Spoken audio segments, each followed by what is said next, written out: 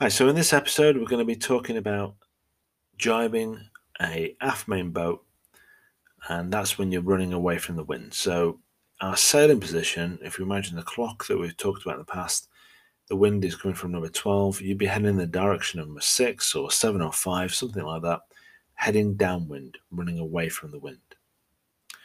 Now, a jibe is when you take the boat from one direction to another.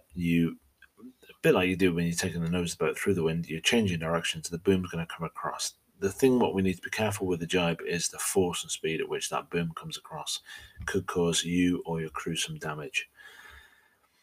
So that's why we need to be very mindful of that boom.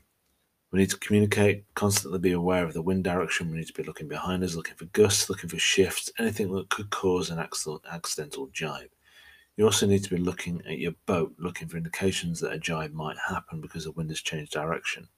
If you're on a two sail boat, then a good indication of that is if your jib sail starts to collapse, then that's an indication that you actually are changing position slightly and you might be moving from position 7, heading down towards number 7 through number 6, and then the wind is going to whip that boom across.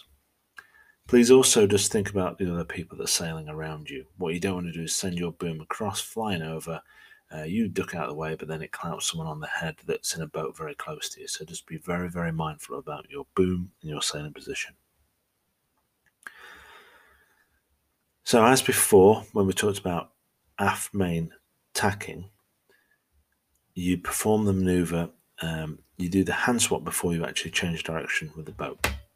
So, aft main, you swap your hands with your controls before you change direction. So let's talk about sailing position.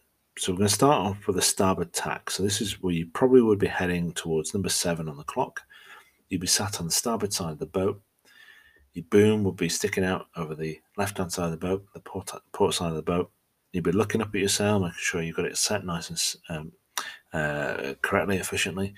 Heading downwind, looking around you as well, looking for gusts, looking out for those accidental jibes. You're going to communicate with your crew and say stand by to jibe. And what you're actually going to do then is going to swap your hands. So your tiller extension will be in your left hand at this point, and your main sheet will be in your right hand. The main sheet will be going over the top of the tiller extension, probably just underneath your thumb, and you're using your thumb as a grip for when you're pulling in or letting out the sail. You'll have that kind of panhandle position possibly in your left hand, and this is where we do the hand swap. So you bring your grip, your main sheet with the tiller extension. So your left hand will be gripping both the tiller extension and the main sheet. You bring your hand across, you grab hold of the tiller extension with your right hand, and then you can take the main sheet with your left hand. You lift your foot over the strap if you've got it and plonk it over the other side. You then communicate again with your crew and say jibe ho. So that means you're starting the maneuver. And what you do then is you push the tiller to where you were sat. So you perch yourself up, looking at the back of the boat, just push the tiller to where you were sat, so towards the starboard side, and that will start to turn the boat through 6 and through 5. As soon as you go through 6, the boom's going to come across, and you can actually help it. You can get your crew to grab hold of the kicker and pull across that boom, and that just reduces the amount of sailing off angle before the boom moves across. It actually helps instigate the jibe. As soon as that boom crosses the middle of the boat, you want to get yourself sat down now on the port side of the boat, and you're then back in your sailing position because you've done the hand swap beforehand. Because you look to the stern of the boat when you passed it from one side to the other. Sit yourself down, get the boat nice and flat. The main sheet will naturally fall over the top of the tiller extension, and you'll be back into that normal sailing position and sailing away. Make sure you're shifting your weight up. Make sure you're keeping the boat nice and balanced. The other thing to be just mindful of is the centerboard or dagger board in some situations.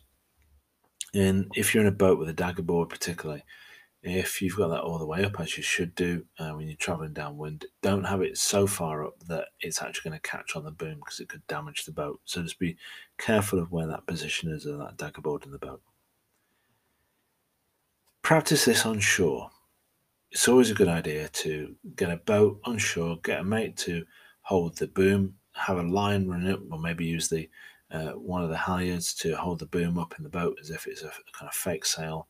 Get them to swing it across at your instruction so you can walk yourself through the maneuver as you do it on shore. And it's always a good way to do it. Just keep doing it, going from left, going from starboard tack to port tack to starboard tack.